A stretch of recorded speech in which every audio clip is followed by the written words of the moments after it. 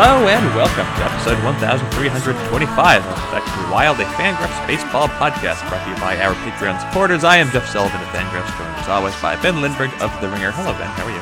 Hello. Back-to-back Jeff intros. That's something. Don't get used to it. We're not going to keep this up. I'm a lot more uncomfortable leading. Anyway, later on this podcast, and actually very shortly on this podcast, we don't have a lot to banter about. We will be joined by David Marver of @ChangeThePadres on Twitter, also co-host of the Gwintelligence podcast, talking about the Padres. This was a weekend where there was an article dropped in the San Diego Union Tribune where the Padres allegedly were said to have opened their books for public consumption, and we're going to talk to David about how that is and is not true, and the state of the Padres, what the state of the Padres has been. Before we get to the Padres, always a favorite team to talk about, the Padres. Someone should talk about the Padres. We have I think, at least a couple things to talk about. One, I overstated my case. I made a grave mistake last week. Willians Astudillo's winter is not complete because I forgot. I told you. One of the conditions. You said we weren't going to talk about him until the season started or something, and we didn't make it one episode. I am an idiot. I'm an idiot because I forgot about the rules of the Venezuelan Winter League, where when a team is eliminated in the next round, the team is still alive, get to draft players. And Willians Astudillo has been drafted for the championship by the Cardenales de Lara. He will be playing against, I don't know, the other team that's in there. I don't care who the other team is. I only care about Astudillo's team. So Willians Astudillo, after having been eliminated from the playoffs, will remain in the playoffs as he competes for the championship. What do you think the vibe is in the club? I mean, look, the clubhouses are different every year. It's the Winter League. It's not like team chemistry is the same as we might talk about it in the major leagues. But what do you think it's like for a player to just show up for between 4 to 7 games and try to win a team a championship? But if he were to hit a walk-off home run, for example, in Game 7, the most dramatic home run possible, would his celebration be any different than had he hit it for his own team that he'd been with for the 3 months prior? Yeah, probably not. I don't know. Maybe you just get into the spirit of the thing. But yeah, it would be hard not to feel like a mercenary, I would think. That's why, in general, I don't really like this idea of drafting players from defeated teams in the playoffs. But I think that it's great that Willians Astudillo can keep playing. Now, in this case, he is joining the team that lost Luis Valbuena and Jose Castillo earlier this season in the accident. Well, not really accident, but tragedy that we discussed on the podcast. And because they lost 2 of their best hitters, or their 2 best hitters in that way, they especially needed someone like Willians Astudillo. I can't think of anyone better, not only to bring in to fill a hole in the lineup, but also just to cheer people up than Willians Astudillo. So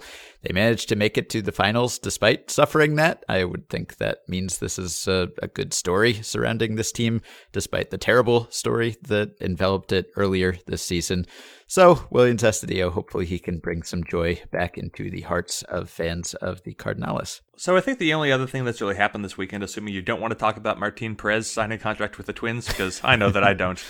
Sonny Gray is seemingly about to be traded. What remains unclear is exactly where. It seems, as we are recording this, Sonny Gray, I think there is an agreement between the Yankees and the Reds, and I understand this will be published probably after the deadline, so I don't know exactly what's going to happen. But it seems as if, based on reports, the Reds are trying to sign contract year player Sonny Gray to a contract extension. And if they can't do that, then maybe the trade will be modified, or maybe Gray will be sent to another team, because other reports say that the Yankees have reached other agreements with some other teams. I guess there can only be one, right? There can only be one other agreement. You can't all get Sonny Gray. But if teams were to share Sonny Gray, whatever, it seems like it would be most beneficial for him to not be in New York anymore.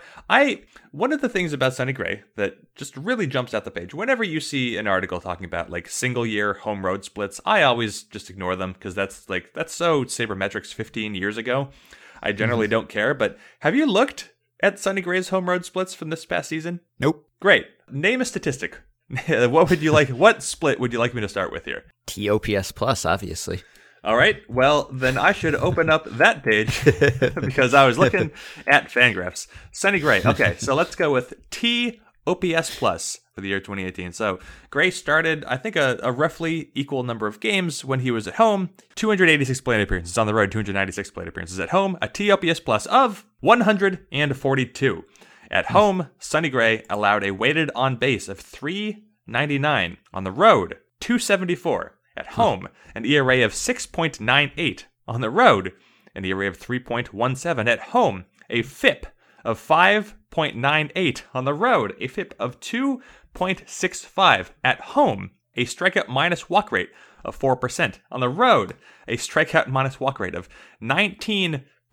Sonny Gray, genuinely, last season, one of the worst pitchers in baseball in New York, and a legitimately really good starting pitcher on the road. I still assume it doesn't really mean anything, but you look at the way that the Yankees have handled Sonny Gray, and this has been uncommon, right? Because they have basically decided, and even said to the public, we think it would be best if we just moved on from this.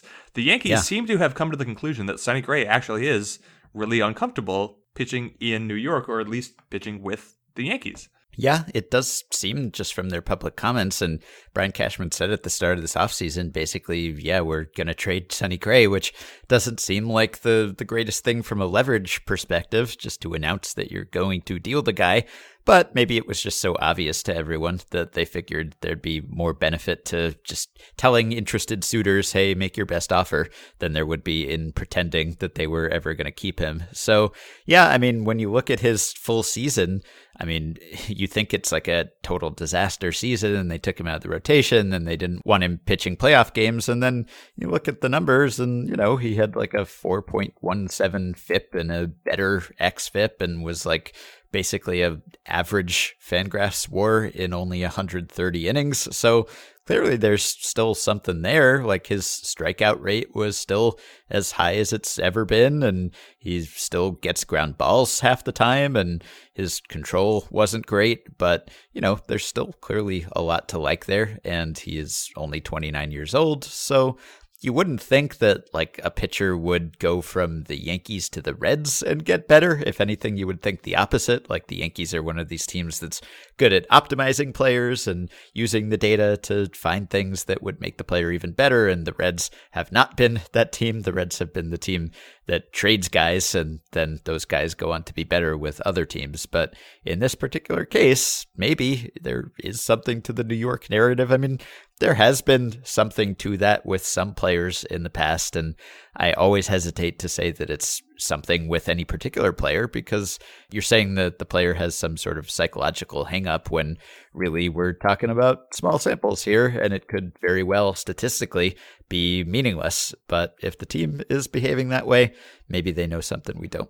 Right, and now I should tell you, I looked using the play index, looking all time. I guess this is like an early stat blast. Looking all time from 1908 to 2018, minimum of 50 innings pitched at home, all-time split. Sonny Gray just had the 11th highest home TOPS plus, so that would be the 11th worst home road split, at least by this metric. Now, still nowhere close to 1914 Dave Davenport's TOPS plus of 179, pitching for whoever the hell he pitched for.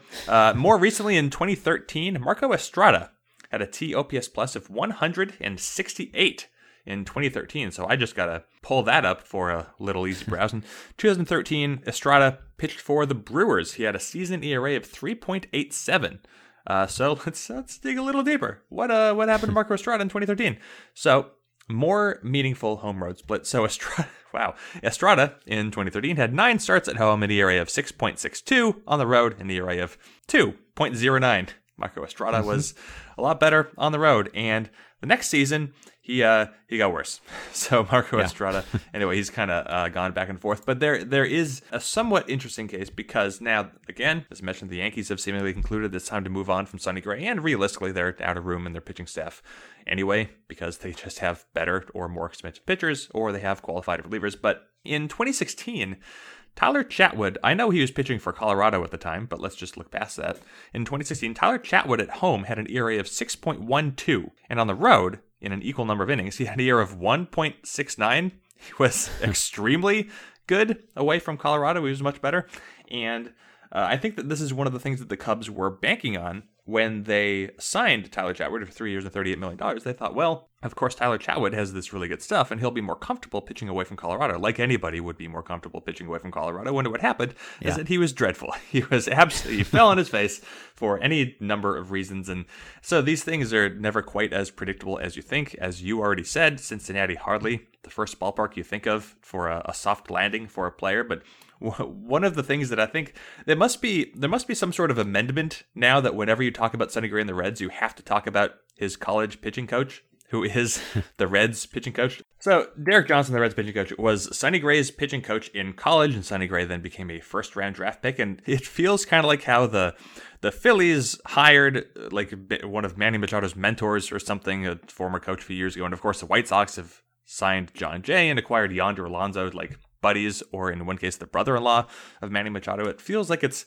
kind of the same idea, but like I understand Sonny Gray has a pre-existing relationship with Derek Johnson, and that could be good because he was a good pitcher then. But other than maybe the Astros, is there a team that seems better at player development than the Yankees? There's certainly no team that invests more in the player improvement department, I think, than the Yankees, and the Yankees couldn't get Sonny Gray straightened out. So are we going to put this in the lap of just a pre-existing relationship from like 7 years ago?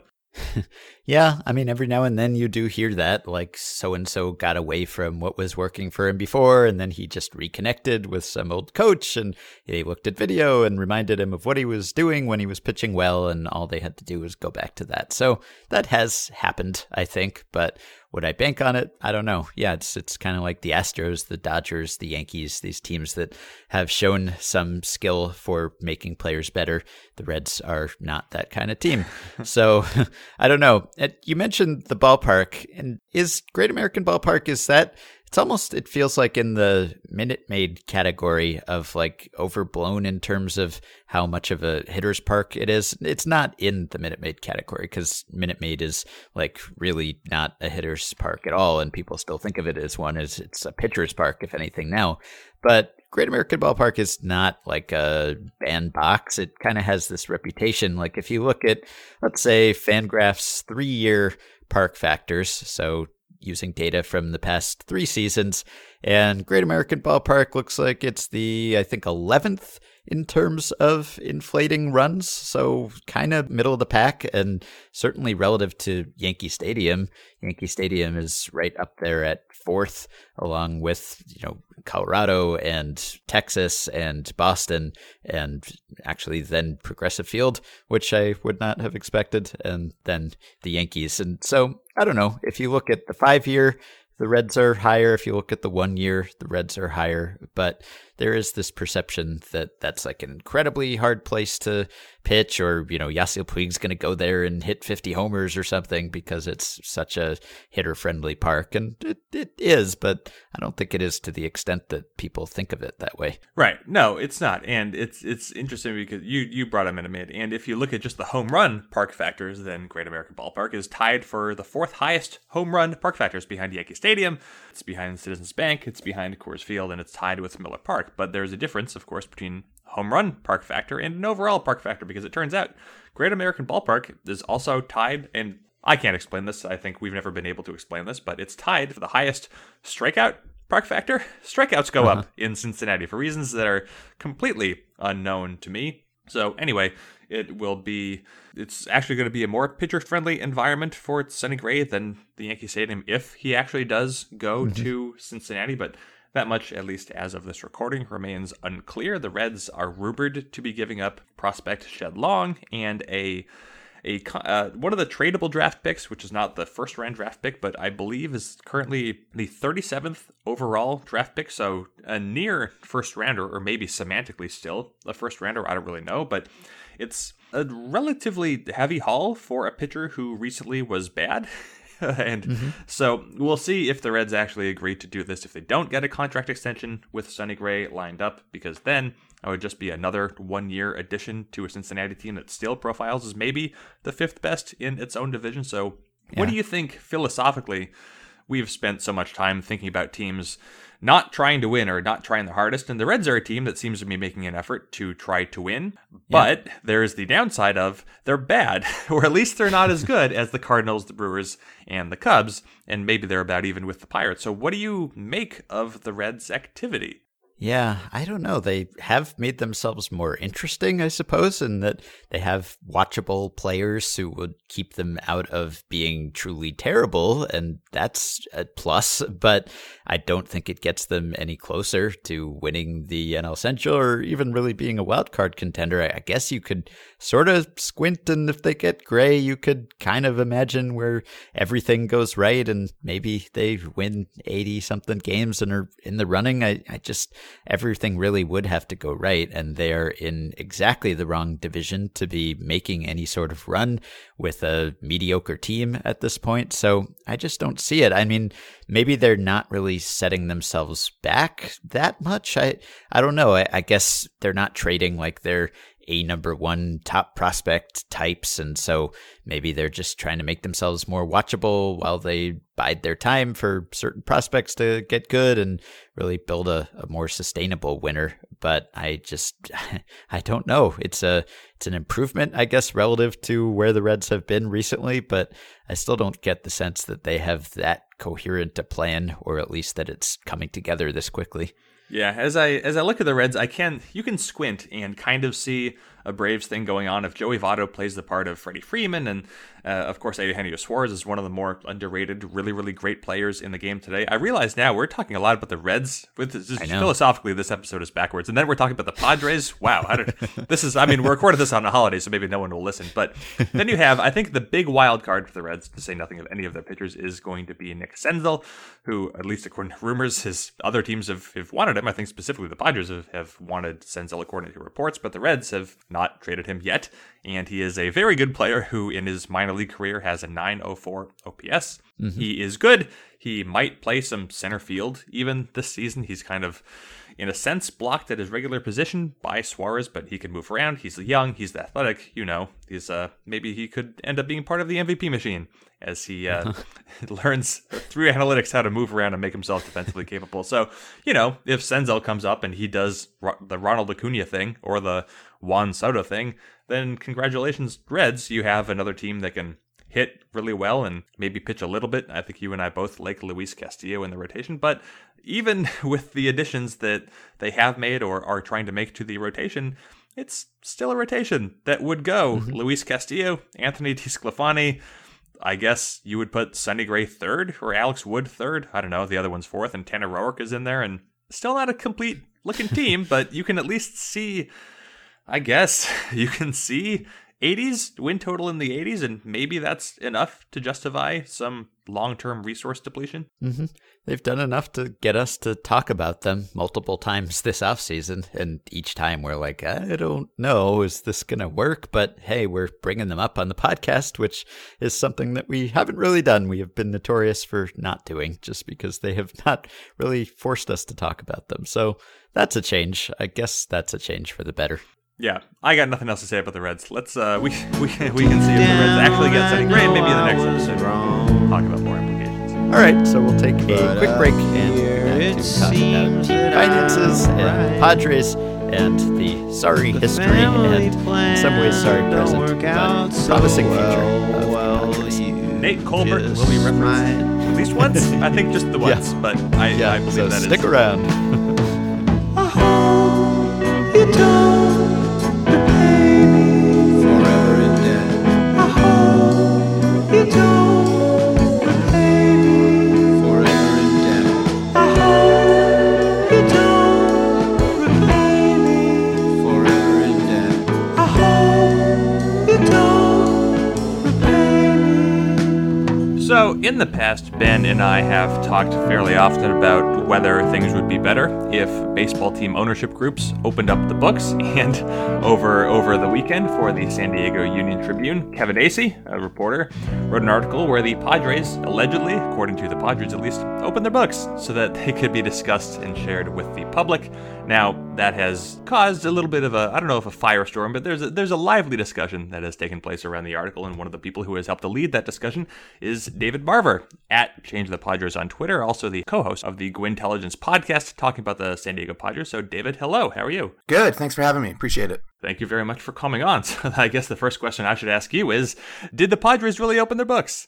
No, and this is the misnomer that drove me crazy at the beginning. I used an analogy on our podcast, which was, it's like you're playing poker with someone and they start talking about their cards at the table, and maybe they're telling you they have a 2 in their hand, and that's not them showing your cards, right? I mean, if they wanted to show you their cards, they would just show you their cards. So for me, it's the Padres talking a little bit about their books to a willing journalist who will basically regurgitate whatever they put in front of them. And so, it might be a potential look in the books, but to say it's an actual opening of the books and that we're getting a look into the books is not necessarily true, right? I mean, if they wanted us to do that, they would just show us the books. But Right. Mm-hmm.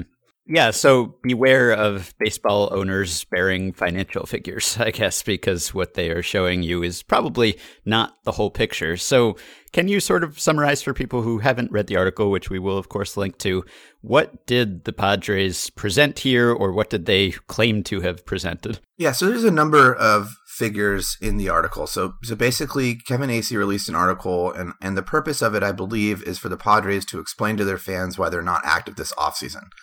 I'm not sure why it's this offseason they've decided to do this. Perhaps there's more unrest than normal, but in any case, in the article, they go through a number of reasons why they believe they shouldn't spend yet, and that, their hypothesis here is that it's wise for them to wait until they have, a decent team and then supplement it with veteran players. But some of the excuses they use therein are not very salient to Padres fans.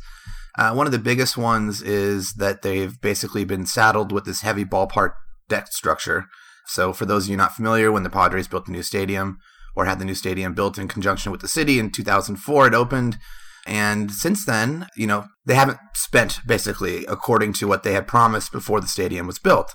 Another big reason why the stadium was built was that the Padres had threatened to leave San Diego if they didn't get a new stadium. And now in this article, unfortunately, they're blaming some of that debt structure and the interest payments on that debt for why they haven't been able to spend money on the Major League roster. And that's a major portion of it. It's a pretty long article. Another area that they hit on are the lessons the team learned in 2015.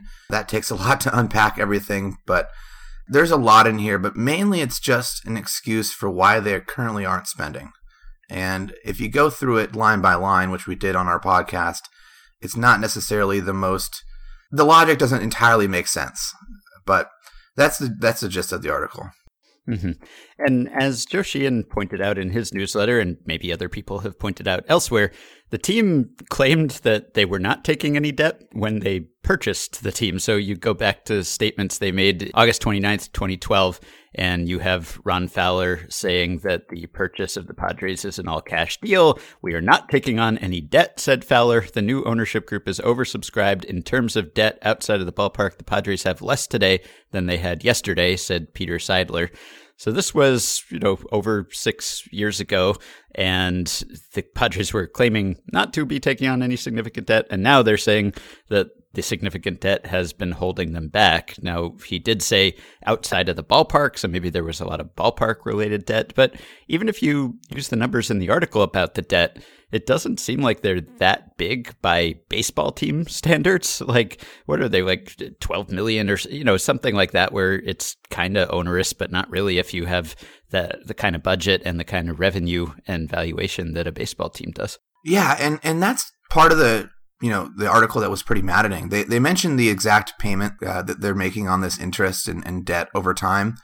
And, as a Padres fan, I think our complaint about payroll isn't that, it's $85 million. Our complaint has been that it's not $135 million, right? And the amount they're paying on this debt is somewhere between $8 and $12 million a year, based on the figures in the article. That would only increase payroll to the mid 90s, and it's 2019, and I guess for us that's not really a great excuse, because it doesn't rectify how far away they are from not even league average, which I don't think we really expect them to get to league average, but maybe close to it. It's just, it's a staggering figure how far away they are, and the amount they're actually paying on this debt is so small in comparison to how far away they are.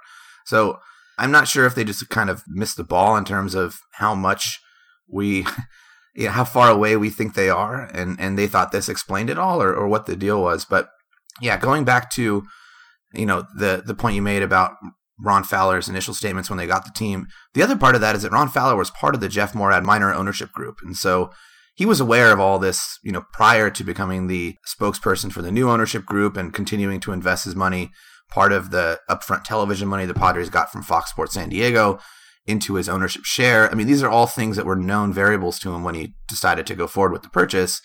And so now to look back on it and say we can't spend as a result, the one conclusion I think we all draw is that maybe you shouldn't be an owner. But yeah, it's been a frustrating day, or series of days for Padres fans here. One of the sections in the article discusses when AJ Preller and the Padres tried to rapidly build up in 2015, and of course that was a failed experiment, at least in the way that it was executed, and you can understand why a team might change direction after that. There was, of course, the whole Matt Kemp trade. There was the whole litany of moves. We didn't have to go over them line by line, but there's something that struck me near the bottom of the article. Maybe this is out of sequence. It doesn't really matter. Something just jumped out to me off the page, and this is talking about the people in charge of the Padres, and it says, quote, "The 50 to 60 hours the pair spends each fall winnowing down numbers and lining up budget projections serve to convince them splurging for a player before the right time is the wrong thing." Now, this is the penultimate paragraph of the article. Maybe it's used not so much directly, but maybe it's used at least in part to justify why the team isn't, for example, bidding on Manny Machado, as would seem to be befitting of the roster. But how do you even reconcile having that paragraph in an article like this and have the Eric Hosmer signing last offseason for $144 million? How does that go unmentioned? I'm saying this as if I'm accusing you of writing the article, but how do you say that with a straight face with Hosmer on the roster for another 7 years? Yeah, I don't know. And when we were on the podcast, we broke down that sentence line for line, actually. We said, because it says the 50 to 60 hours a pair spends each fall, which would obviously, include more than one fall, which would include last fall, which is prior to signing Hosmer. So what happened there? Was it an impulsive buy? Did Hosmer's contract fall into a range where they were comfortable doing it? Or is this, what we mostly believe, that this is just a whole hunk of baloney, and this is just kind of them being a little bit trying to come out with something that will make them look smart as to why they're not spending as opposed to just cheap. And so they've thrown together these excuses, and if you actually read through all the pieces, it doesn't really fit together with what's really happened over time. And yeah, I mean, that's one of the lines in there that bugs us. I think using 2015 as, throughout the article, they talk about how Ron Fowler learned a lesson about 2015 and how spending money, it will bring in some incremental revenue, but it won't necessarily cover the cost of all the new players. And, the whole point for us is, well, it was a pretty poor plan in 2015. They tried to shove all of their free agent cramming into one offseason as opposed to steadily building up a roster over time. And in one offseason, you have very limited choices, right? There's only a handful of players available. They might not be values by your analytics. And many other teams in the trade market know you're trying to, add payroll. And so you're not going to get quite as much leverage on those deals. And so what you see is in 2015 as a result of basically trying to rush the process in one offseason. And I think that's one of the main things that we're struggling with, is the fact that the strategy that's outlined in the article doesn't make too much sense from a strategic perspective. At the very least, sure, 2015 is one data point that maybe that method of doing it doesn't work, but I think more than anything, it just proved that AJ Preller's method that offseason didn't work. I don't think it's indicative of anytime you increase payroll, you're not going to have an incremental increase in revenues that exceeds that. I think maybe the Padres were just bad at it once, but it seems like they're assuming that can never work. And so that's an unfortunate strategic decision that you see the team make. And as a Padres fan, maybe that's just as maddening as hearing them complain about the ballpark and some of these other things, just that the fact that they're not making wise statistical decisions, which will have a really seemingly large impact on the future of the franchise. What did you think of that Preller transaction spree at the time? Because it was something that kind of captivated all of us, because here are the Padres not usually making these kind of moves, and then all of a sudden here's AJ Preller, and the Padres are in on everyone, and they're trading for everyone, and they're signing guys. And even, I think, at the end of that offseason, we all looked at it and we thought, well, the Padres were maybe the most active team this offseason. They still don't project to be that great, really. And then, of course, they weren't good. And in retrospect, it seems like they set themselves back, and they had to then sell all those guys and kind of rebuild, and it just pushed back the timeline. But was it kind of fun, at least when your team was doing all this stuff? Because like we hear now, there's all this criticism of teams that aren't doing anything and are just kind of sitting there at, the 80 win range or whatever, or they're just deciding to focus on the future and not focus on the present. And this 2015 thing probably gives you both the positives and the negatives of doing that kind of thing. Because on the one hand, must have been pretty fun for fans. On the other hand, it didn't work out, and it probably would have been better just to rebuild, and maybe they'd be even further along at this point if they hadn't done that. Yeah, I mean, obviously I'm a fan. It was extremely exciting. I think in the back of our minds, everyone knew this could fail. There were some people that were much more vocal about it likely to fail than than others, including the co-host on my podcast. I think he was much more bearish on the moves they were making than I was. There were some moves that offseason that I think fans universally didn't really care for. The Matt Kemp trade, I think most of us didn't really understand quite as much as, say, signing James Shields after all those moves. And, some of the other moves they made, I guess are slightly justifiable in retrospect. I think the Craig Kimbrell trade maybe has worked out. A lot of the prospects we sent to them haven't really panned out, and we were able to get Manny Margot and some other prospects on a subsequent trade. So it's really a mixed bag. At the time, we were very excited, obviously. I mean, we were going into the season with Justin Upton and Matt Kemp and Will Myers, and it wasn't Brad Hott playing first base, and it wasn't, all these, terrible revolving door positions across the diamond. It was really just shortstop that we felt very weak at. We were still starting Alexi Amarista on opening day, but I think, that season did teach us, a little bit about, the pitfalls of potentially spending. But again, I think it was just the fact that it was crammed into one off season and we had so many limited choices in ways to do it that we really forced ourselves into trading valuable players for bad contracts with the Matt Kemp trade, for example, or trading, very highly touted prospects like Trey Turner for slightly less valuable assets like Will Myers, just because there was no leverage. So it was definitely very fun. I think I am not misspeaking when I say that most of the Padres community enjoyed it, even if it fizzled out by, July when Bud Black was fired. But I think in retrospect, it did serve a good lesson. I just hope that, or it's unfortunate that I think ownership has taken maybe the wrong lesson. Not that spending can't work, just that spending so quickly with limited options is generally a bad strategy. Right. And I think the good lesson to learn is don't trade a good young player for Matt Kemp, but I think we probably knew that before the trade is even made. So by the terms of the collective bargaining agreement, and this is, again, is something that Joe Sheehan wrote in his newsletter, teams are actually incentivized to spend on their ballpark maintenance more than they are incentivized to spend on their roster, or at least they are somewhat secretly incentivized to spend on their ballpark as it's, in a sense, deductible. And now there is a section here. The Padres have spent tens of millions of dollars working on ballpark maintenance over the past few years. And the quote from Ron Fowler here: "Our goal when we took over was over the next 10 years to get the ballpark, Petco Park, looking like it was 5 years old and keep it there." This is a subjective question and kind of a dumb question, but have you noticed, is your ballpark going experience improved? And to what extent does that even matter if the product on the field isn't improved or up to the standard that you're looking for? Yeah, so I'm maybe not the best person to ask because I was boycotting the team for quite a while. During the Morad years, at least, 2015 did serve to get me out of the boycott, because whether or not it was a bright plan, it was at least some sort of strategy at spending money, and so it got me out to the ballpark. I think you would be lying if you said the ballpark now isn't improved compared to what it used to be. Certainly. I mean, they have made a number of improvements. That the most obvious one is just a Jumbotron. He used to be a fairly small, low-resolution screen with a whole bunch of advertisements that were static advertisements surrounding it, and now it's a giant behemoth, very nice-looking, pleasing Jumbotron. So, I mean, there's some very obvious improvements they've made, but when the Padres actually signed their agreement with the city of San Diego to build Petco Park, there were some lines in the paperwork called the Joint Use Memorandum that actually mandated that the San Diego Padres would have to keep Petco Park as a first-class facility. And there's some definitions of first-class facility in there, but the point of this is just that they're actually required by the law that, built Petco Park to do this. So it's one of those things where they're basically congratulating themselves for something they're obligated to do. It's like congratulating yourself for brushing your teeth in the morning. It's not something that I think Padres fans like to congratulate them on because they are required to do it. That's like how they got the stadium. Right. And I guess that would be a sort of follow similar lines, as they're congratulating themselves for refinancing the debt that they already knew that they were going to be inheriting when they bought the team.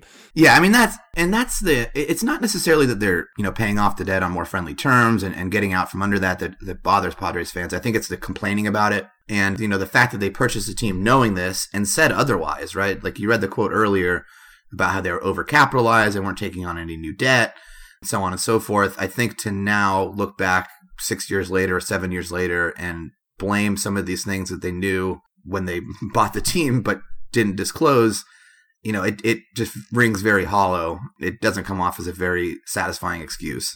Mm-hmm.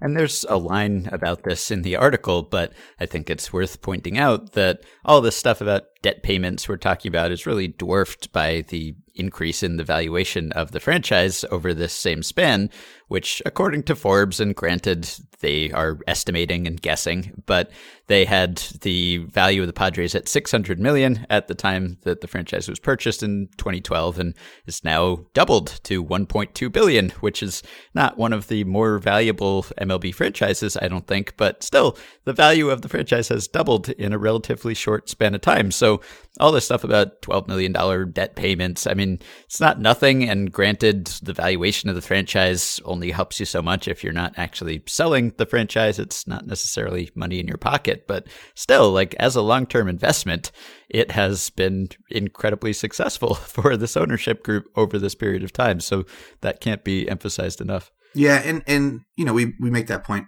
fairly frequently when they pay down debt or they otherwise, you know, restructure these interest payments. You know, it's kind of like they're taking money out of one pocket, which we've put in that pocket, right, through ticket sales, concession stands, through the television deal and us watching and all the advertisement stuff that really comes as a result of fan interest.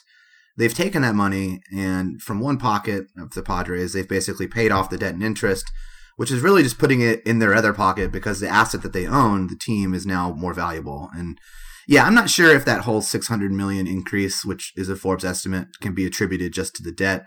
Obviously, the market's been very favorable since 2012, just in general. But yeah, it does illustrate the fact that even if the Padres themselves can show that their books are not balancing and that they're losing money in terms of a, you know, money coming in versus money coming out basis, that doesn't mean the owners are losing money because their asset can be appreciating in value, and that's really all they care about, right? And so, you know, I think the main thing here is that what we're seeing as fans is that the ownership is putting the value of their asset in front of the actual on-field play, right? Because they have multiple things they can do with that money, and they've chosen, unfortunately, to, you know, really take it out of one of their pockets and put it in their other. And it has shown, certainly, with the quality of play on the field, but I think to actually have it, you know, spelled out in front of us, I'm not sure what they were trying to accomplish by showing us this, but yeah, it's been a very difficult couple days ingesting all this.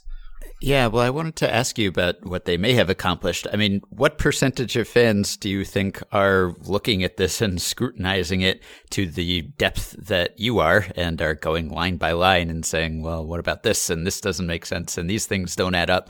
Or what percentage of readers of this article are just going, hey, look at the Padres. They've explained their numbers and here's why they couldn't spend. I mean, you know, not everyone wants to think about team finances in this level of detail. And so they might just kind of buy the team line. Yeah, it's interesting because I'm a little siloed from all of the fans. Obviously, I'm not a season ticket holder anymore, and you know the amount that I actually go to games and interact with fans has dwindled considerably given my disinterest in the way they've run the team over the past decade. But certainly on Padres Twitter, which I don't know if that's fully indicative of the fan base, it is very negative, right? And I have this unique position as, back in 2012, 2013, we released a documentary outlining the previous ownership group's, lies and frugality.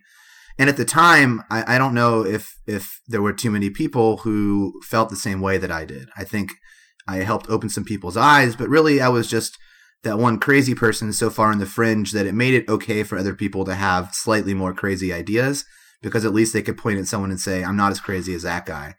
But now, with this article, granted, obviously we did a line by line, reading of it and rebuttal on our podcast, but that was because we were asked so much by so many people on Twitter to do it. So certainly there's been a large change over time, in terms of how Padres fans interpret, the ownership group and how they're not spending and so on.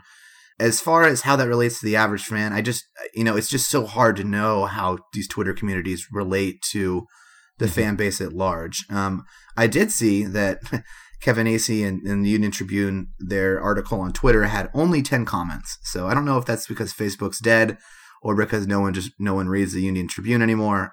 I think a lot of the people in San Diego have Athletic subscriptions and read Dennis Lin and some of the more local writers who have signed on there over the Union Tribune for baseball coverage. But in any case, yeah, it's hard to really know. I can't imagine, though, that too many fans read this and took it at face value and actually believe it. it'll be something that, I'm curious to see how it plays out over time. But at least in the small sphere that I have access to, it was taken very negatively. I didn't really see anyone who reacted positively to it, except, maybe one or two accounts here or there that are all suspected to be Ron Fowler burner accounts. So take that for what it's worth. So this is a two-part question and maybe a two-part deep question, but the first of it would be how much reinvestment from an ownership group, this is of course all in your own evaluation, but how much reinvestment is enough? Where is the line of satisfaction versus just feeling like the owners are too concerned with lining their own pockets or increasing valuation, etc.? Where would you like to see the average owner come down in terms of spending on the on-field product? Yeah, and it's a tough question. As a Padres fan, you just hope that they're, average, right? In terms of, I would say just percentage of revenue that you intake from, everything baseball related. And, if you're average in terms of percentage spend on that, and I think in baseball it's around 50% of your revenue you spend on the actual MLB payroll, then, I can at least be on board with that. But it's really difficult to, put an actual figure out there because we don't truly have access to it. And even in these, extreme cases where we get Deadspin leaking an article on books, or we get the Padres, quote, opening their books, you still only get a snapshot, and it's only a snapshot that they want you to see. And so, it's really difficult from an accounting perspective to look at that and say, here's the exact figure you should be spending. But, we're really snake bitten in San Diego on this topic because the most recent sale of the team from the Jeff Morat group to the Ron Fowler, Peter Seidler, O'Malley group, which was really kind of, some of those previous owners stayed in the group. But in any case, there was a television deal that was signed just prior to the sale of the club where the San Diego Padres got a $200 million upfront payment on their television deal from Fox Sports San Diego. Now, the reason this is important is because it happened just before the sale of the team, which means the value of the team magically went up $200 million pretty much instantly because they got this liquid infusion of $200 million. Which some owners, including Ron Fowler, used to then purchase a larger share of the team.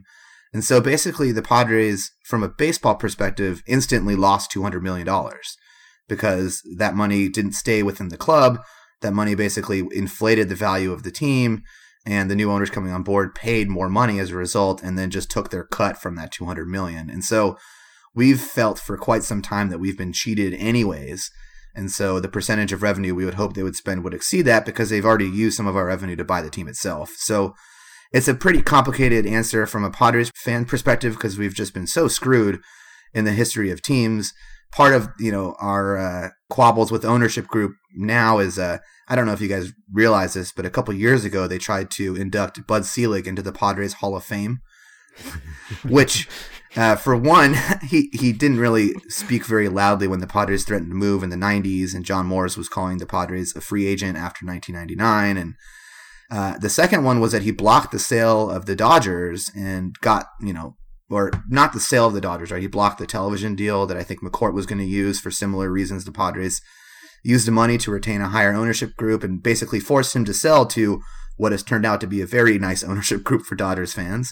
But when the Padres had a similar thing happen, they blocked the sale to Jeff Morat, but they didn't block the sale to another group of owners, or at least block the television deal from having this upfront payment that would then, of course, inflate the value of the franchise. So we have a lot of issues with these revenue questions because we're starting from not square one. We're starting from being so far in the red that even going forward, if they spent at 50% revenue, we would still feel a little cheated, or, league average. We would still feel a little cheated from that perspective. But I think from a fan perspective in general, without seeing the books, it's so hard to tell. And, an incremental add to the payroll could, be offset by a larger increase in ticket sales and attendance if done correctly. So a little bit of it also comes down to just how good the ownership group is spending money. Right. And the Padres have been bad at that. Yeah.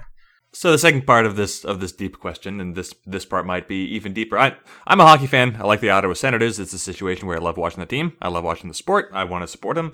And a lot of people, myself included, don't really care for the owner because the owner seems to be cash poor, etc. I don't need to go into detail about the Ottawa Senators, but it's a situation where, as a fan, you want to support the team, but you also wish that the team was under a different ownership group. Now, I don't know nearly enough to just say that the Padres need new owners, etc. That's more your jurisdiction than mine, and maybe even more somebody else's jurisdiction than yours. But when you come into sports, you come in, of course, as a fan, and you just want to root for the local team. You want them to win, and you want to watch the game. That's the whole point. But then you also want to be a conscientious fan, and you want to have some means of holding ownership accountable if you feel like they're not doing enough. But of course, if fans collectively boycotted the San Diego Padres, maybe the Padres leave. Maybe they go away, or maybe they spend even less because there's just no support. And I know this is not unique to the Padres. We have seen people try to boycott the Pirates, for example, for similar reasons. So to you, what is the best way, or what are the best ways to try to hold an ownership group accountable if you feel like they are not meeting their end of the bargain?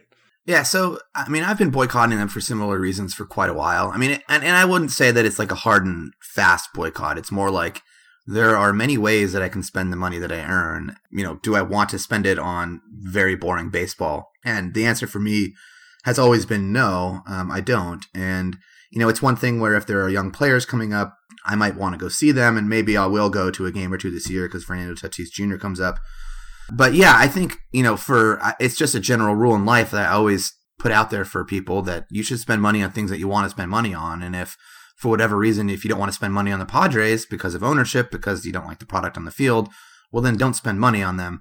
In terms of organizing a big boycott, I'm not sure. Like you said, there are other ways that can go, and the Chargers just left town. So doing anything that would potentially risk the Padres leaving is something I don't want to do, although they're pretty set in San Diego based on the terms of their agreement on Petco Park. I do want new owners for the Padres. I think I was very open to the new ownership group when they got the job, but over the course of the past 6 years, through all of the various things I've talked about before, plus the fact that, you know, things have just not worked out the way that I think they've spelled out things would work out. At this point, I would prefer to see a new ownership group. Whether or not it would make a difference, that I don't know. I mean, I think if you had a critical mass of people, if you were able to actually tap into their renewal season ticket numbers and, you know, gin up 5,000-10,000 season ticket holders to come out and support the boycott, whether it's for a few games just to drive down concession sales and get the Padres to at least respond to it, or whether it's to actually get attendance to sink so far that they feel the only way they can get people out is to spend on the team, you know, I would certainly join that boycott. But again, my concerns are that this ownership group is so bad at making strategic decisions that, unfortunately, that they would do something rash, like potentially trading a bunch of their valuable prospects for a bad contract just to get people out of the ballpark. So there's a bunch of variables in there that I'm taking into consideration. In the meantime, I'm advocating for everyone who's a Padres fan, if you don't like what you've seen, not to go to games. But in terms of organizing a very large boycott, we might try something, you know, something that's just to get attention, national level. Maybe it's like a linking of arms around the stadium on opening day so that, you know, you have to cross the picket line of fans. I don't know. We might try something, but I think a full-scale boycott, unfortunately, with irrational owners can go very sour. So we're trying to weigh the options. Mm-hmm. You know, when I talk periodically about other fan bases and how maybe they exaggerate their suffering and, you know, relative to other teams, it's really a franchise like the Padres that I'm thinking of, who don't really have a reputation as like, oh, the, you know, beleaguered Padres fan base. Like no one really, I wouldn't say they come to mind immediately as like the team, the fans that have suffered the most. But Padres have been around now for 50 seasons. I believe they have 14 winning seasons in that span. They have made the playoffs 5 times. They have won 2 pennants, not since 1998. They have never won a World Series. This is a team with an extremely long track record of mediocrity and has not had more than a 60 or 70 something win season since 2010. And even that was kind of a blip. I mean, how do you look back at the legacy of Padres fandom, even aside from the ownership issues that we've been talking about, although of course those are connected to the results of the team? but it's such an undistinguished record, I guess, compared to some other teams that kind of consider themselves the long-suffering fans of franchise X. It seems like the Padres have about as good a case as any among teams that have been around for the past 50 years. Yeah, I keep thinking that San Diego will get the reputation as a downtrodden sports town once, the Red Sox win a World Series or once the Cubs win the World Series, but they always shift to another city, and I'm always like, what about us? Like, we just lost the sports franchise. Nate Colbert is still the all-time home run leader for the San Diego Padres. If you go to Baseball Reference, and you go to where all the teams are, and you just sort reverse standings by their win-loss record as a franchise all time, the Padres are the losingest, worse than the Tampa Bay Rays, which is surprising given how bad the Rays were when they started their franchise. We're very aware of this history. One of the things we've been driving home this offseason on Bryce Harper and Manny Machado is that, Bryce Harper has already accumulated 30 wins above replacement in his career, which would rank him third all time on the Padres list, behind Tony Gwynn and Dave Winfield. And he's put up a 9-WAR season, which would rank second all time for individual seasons on the Padres, behind only Kevin Brown's 1998. And we got him for 1 year, So, yeah, we're certainly downtrodden. As you grow up in San Diego and root for the Padres, I think I was fortunate that I was born in 87, and most of my childhood was spent on, not terrible Padres teams. And then we had, of course, a small run of not futility with the 96 Padres winning the division and Ken Caminiti winning MVP, and then 98 going to the World Series. I mean, that's really what's kept me as a fan, is just those memories. We had some small blips when we, moved into Petco Park, but other than that, it's been a very long period of watching bad baseball. And the latest generation of San Diegans growing up, that's all they know, right? And I'm starting a family soon, and a question I have to ask myself is, am I going to raise my son to be a Padres fan? And it's one of those ones where, there are certainly some good lessons to learn about life by watching the Padres, especially about disappointment and tempering expectations and, the false illusion of hope sometimes. Like, these are actually it's almost like an Aesop's fable that I can teach my child in terms of watching baseball. But at the same time, there's so much negative to rooting for the Padres, perennial disappointment. And it's not even just having a good team and having them fail in the playoffs. That's one way to be disappointing in a team. It's just the overall futility of the franchise, from everything from choosing which players to have, to drafting and developing players, to the way they market their product off the field, to, these very bland blue uniforms when obviously everyone wants the uniforms to be brown. And, you can just go down the list of items. And I think if you ranked where the Padres, stacked up against the rest of Major League Baseball in each of these categories, they would be consistently towards the bottom. And so, yeah, I mean, as a Padres fan, you've definitely are downtrodden. We've started to complain when we're not at the top of that list. I think Seattle's the latest one to grace the top of that list, even though the Seahawks just won a Super Bowl. We've seen Cleveland on that list, but at least, the Indians have been pretty decent, and the Cavs just won an NBA title. So the San Diego market has never won a professional championship unless you include the 1963 AFL Chargers prior to the merge. And so we're waiting anxiously on our first pro sports title. Mm-hmm. And yeah, unfortunately now we only have the Padres, which are the losingest baseball franchise of all time, at least by active team standards. So yeah. I think it really just must be the weather. Like, no one can feel any sympathy for San Diego residents because everyone thinks it's a paradise. Yeah, I mean, so I just lived in Delaware for the last 3 years. I worked for a bank, and I was on the East Coast living out there, and recently moved back to San Diego. And, all the things they say about San Diego weather are true. Like, it rained a couple days last week, and that was, seen as a major inconvenience, but it was probably very good for our drought. But in any case, yeah, I mean, that's the general excuse that's thrown out there. At least you have the weather, which, I mean, it's true, but you know what? I would trade a good solid month or two of sun for snow if it got me a championship. At the end of the day, I would definitely do that.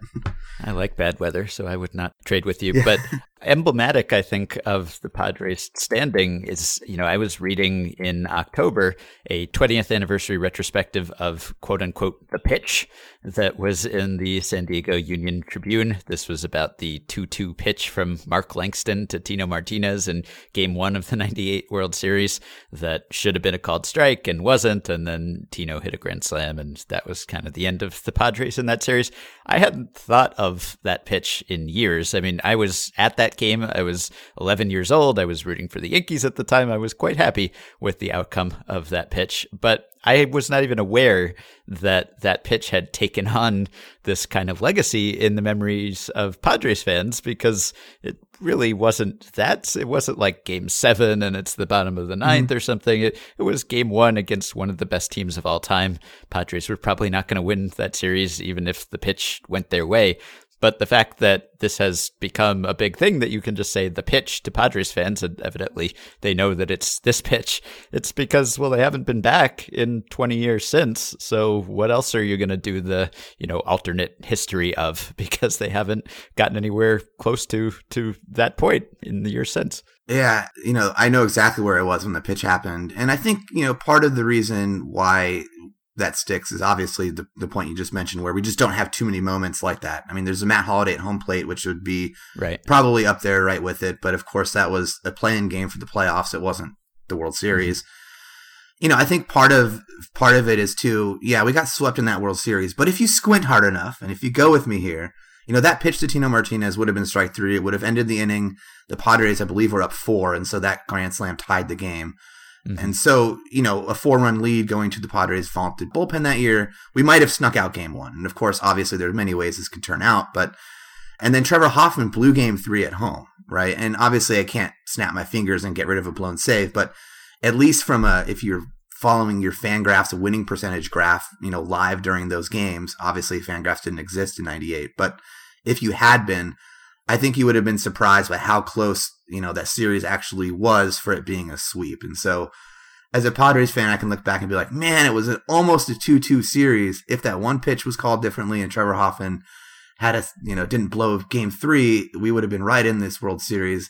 It's just kind of the woulda, coulda, shoulda that Padres fans do for everything, including, trading Robbie Alomar, and, the list goes, trading Anthony Rizzo.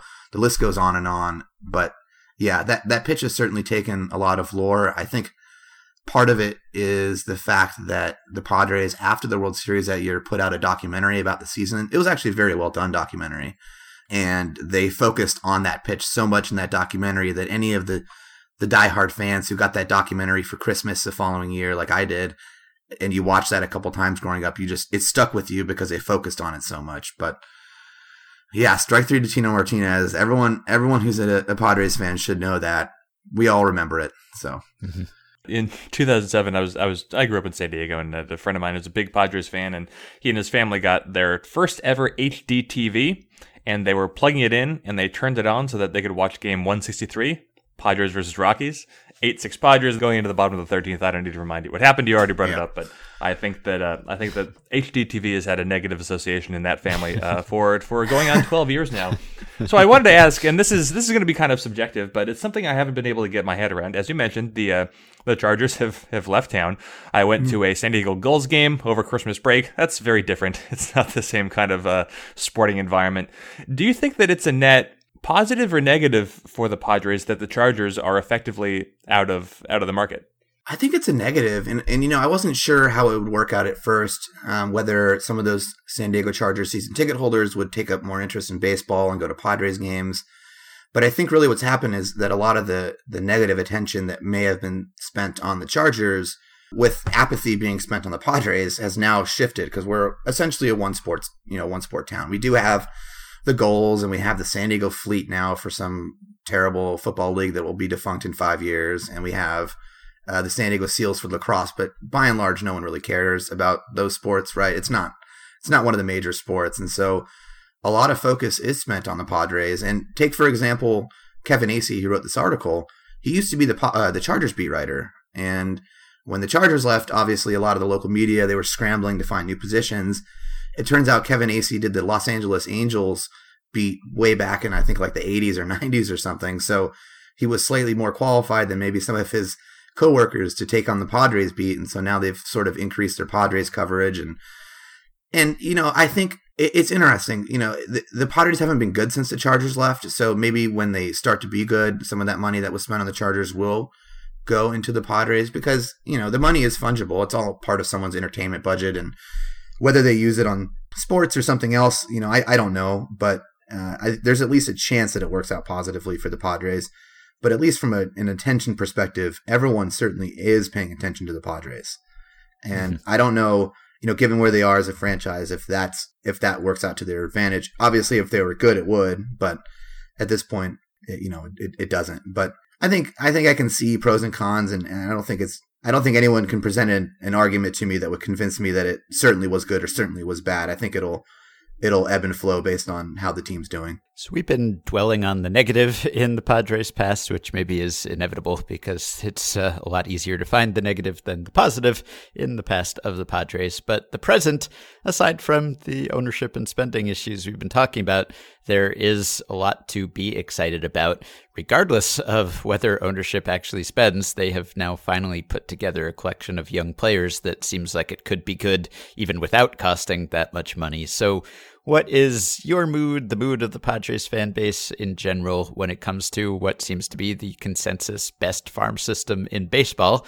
How far away do you think the Padres are? Was there a belief that the Padres should spend this winter, or was the thinking, well, maybe next winter is the time to spend? Because it's always hard to know, okay, when are we done with being in rebuilding mode and when are we in investment mode? So what's the mood of the Padres fan base when it comes to all that? Yeah, I mean, everyone's very excited about the prospects. I don't think you can find a Padres fan who doesn't know more about the prospects that the Padres have than they ever knew. We have fans who used to never pay attention to the minor league club who can now name you their 25th best prospect, for example. And certainly when you're in a small market or a smaller-ish market, I think the Padres are probably something like, the high 20s for market size. You certainly have to build from within. And, with a lot of these international free agent signings and draft picks, they're always a lottery ticket and it's a wait until I see it sort of approach. But they have just so many, and there are so many national media outlets saying that they have all these top prospects that it's very hard not to believe everything you're hearing and seeing in the minor league box scores, for example. And that's really fun because we've never had that. Like, we've never had a good farm system, really. I know, Keith Law might have rated us first a couple years ago, but that was really based on, the depth of like number 4 and 5 starting pitchers, not on the entire farm system like it is today. And so there's just a whole lot of excitement for that reason. We tend not to produce good players for whatever reason. We've just been snake bitten with our draft picks, or we've just had bad scouting in place for a very long period of time. So I think, we're all bullish on the future, certainly. I think where fans start to differ is when that future is realistic, right? And so this year we expect to see Fernando Tatis Jr., who's, the crown jewel of our farm system. Luis Urias is already up. We would expect to see Logan Allen, Chris Paddock, and some of the pitching prospects come up through the minor league system this year. I think, where the spending question comes in is, if they're not going to go after some of these youngish free agents who could supplement that core, guys like Manny Machado and Bryce Harper, who are 26, who, if you look at the Padres books after 2022, the only thing they're committed to is Eric Hosmer. And like, for example, Fernando Tatis Jr. won't even hit arbitration until 2023. So there certainly is a lot of financial flexibility. If you're not going to spend on a 26-year-old mega superstar, former first overall pick, with a very long track record of being good already in Major League Baseball, when would you ever spend? And when you decide you want to spend, are you sure there are going to be players available who are equally good and young that fit, what you're doing long term? I think we struggle with why they're not pursuing that. And also we look at moves like, last year signing Clayton Richard to a 2-year extension, signing Kaz Makita out of Japan, this year signing Ian Kinsler. Some of these one-off moves that they aren't a lot of money, but they don't really make too much sense in the grand scheme of things. I think when you're a team not expecting to be good, what you're hoping for is to see your franchise at least try to develop players, be it guys who are post-hype sleepers. Last year, Christian Villanueva was a good example. Former top 100 prospect, blocked in the Cubs system. Why not give him a chance to play every day and see what he is? And I think we learned he's a useful major league player against left-handed pitching. why not do that at more of these positions instead of bringing in old veterans that you don't really, I don't know what Ian Kinsler could possibly add this year that would be worth it. I mean, I think the only thing that could possibly happen that is positive for Ian Kinsler is that he ends up with trade value at the deadline, but how much really, and I think those are the sort of moves we see that don't add up, and it's unfortunate because it is a sensitive part of the organization's development. I think we would have liked to see them tank more in the past few years, and by tank I don't mean outright purposefully lose games and put a bad product on the field, but when you're spending money for middling players to increase your wins total from say 72 to 74, you're really only costing yourself draft capital going forward.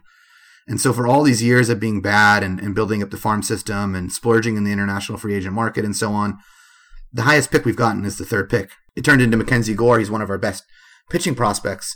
But next year we're picking, I think, 6th or 7th. And, we picked 9th another one of these years. And it's like, the difference in value between the first and second pick in the draft and pick 9 is, almost like $10 million in terms of future value on the field. And so these sort of strategic macro level decisions that the team makes, I don't think most of the fans like it, but I think the part of building within, we all get it and we're all on board.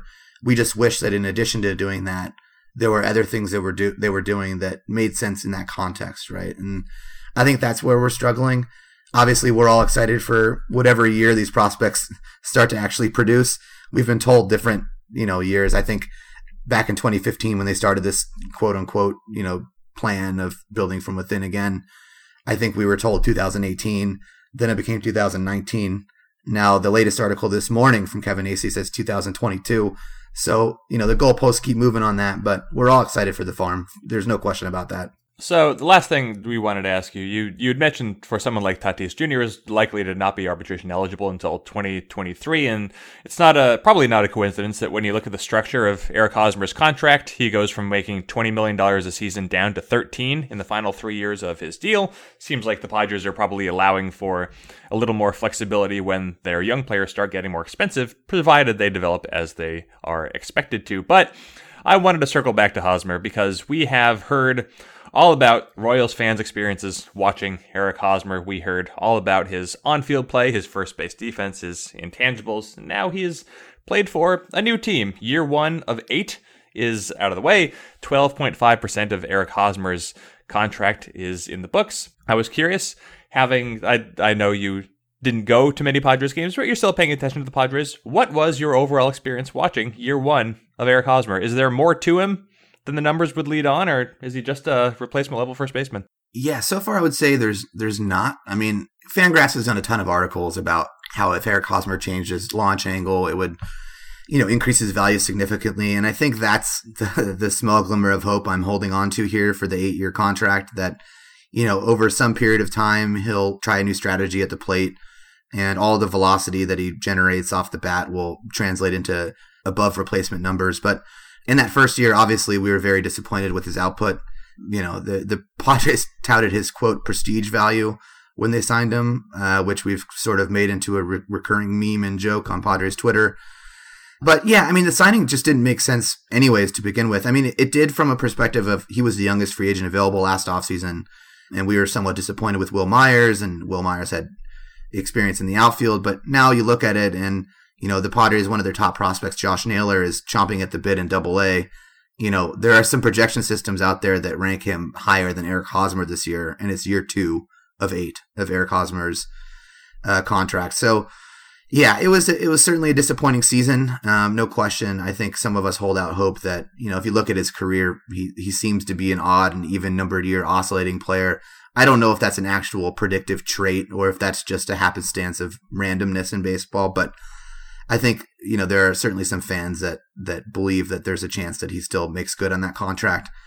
I think that the odds are pretty low, unfortunately. But yeah, I mean, like you said, it's still not that much money. I think, Padres fans we've never really seen the team spend too much. And so we look at $13 million in 2023 and gasp, but there are players in baseball that will be earning upwards of $30 million that year. So in context, it's not quite so horrible, but there's no question that we were quite disappointed with Eric Hosmer, and I bet you, if you got ownership candidly to speak about it, they would agree with that too. That it was not a great season, and honestly, I don't see the first base defense that Orioles fans talked about.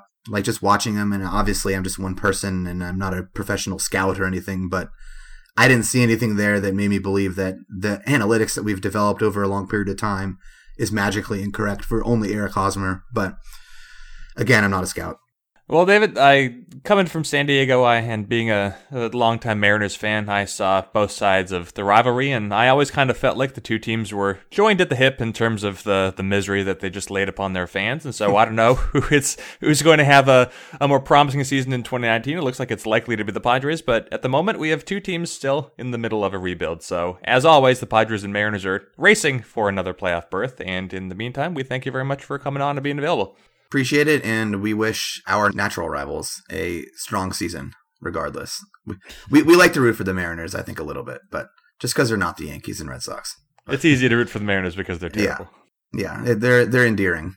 Well, after we finished recording, the Reds did indeed get their man. Sonny Gray went from the Yankees to the Reds for second base prospect Shed Long and the competitive balance round A pick. Yankees also sent Reiver Sanmartin, an A-ball starting pitcher, to Cincinnati, and the Reds then extended Gray for 3 years and a total of $30.5 million, and that will take him through 2022. He's already under contract through 2019. And then, of course, Jerry Dipoto got involved, immediately traded for Shed Long from the Yankees in exchange for center field prospect Josh Stowers, the Mariners' second-round pick last year. So hey, it's a Mariners trade too. Everything's a Mariners trade. If Mariners fans are interested in hearing about their new second base prospect Shed Long, check out Effectively Wild listeners see Trent Rosecrans' podcast, Great American Dream. He did a 12-part series a couple years ago, talking about life in the minor leagues using Shed Long as the lens. I will link to that. So that will do it for today. Thanks for listening. You can support the podcast on Patreon by going to patreon.com/effectivelywild. The following 5 listeners have already done so: Thomas Neil Blank, Eric Ensminger,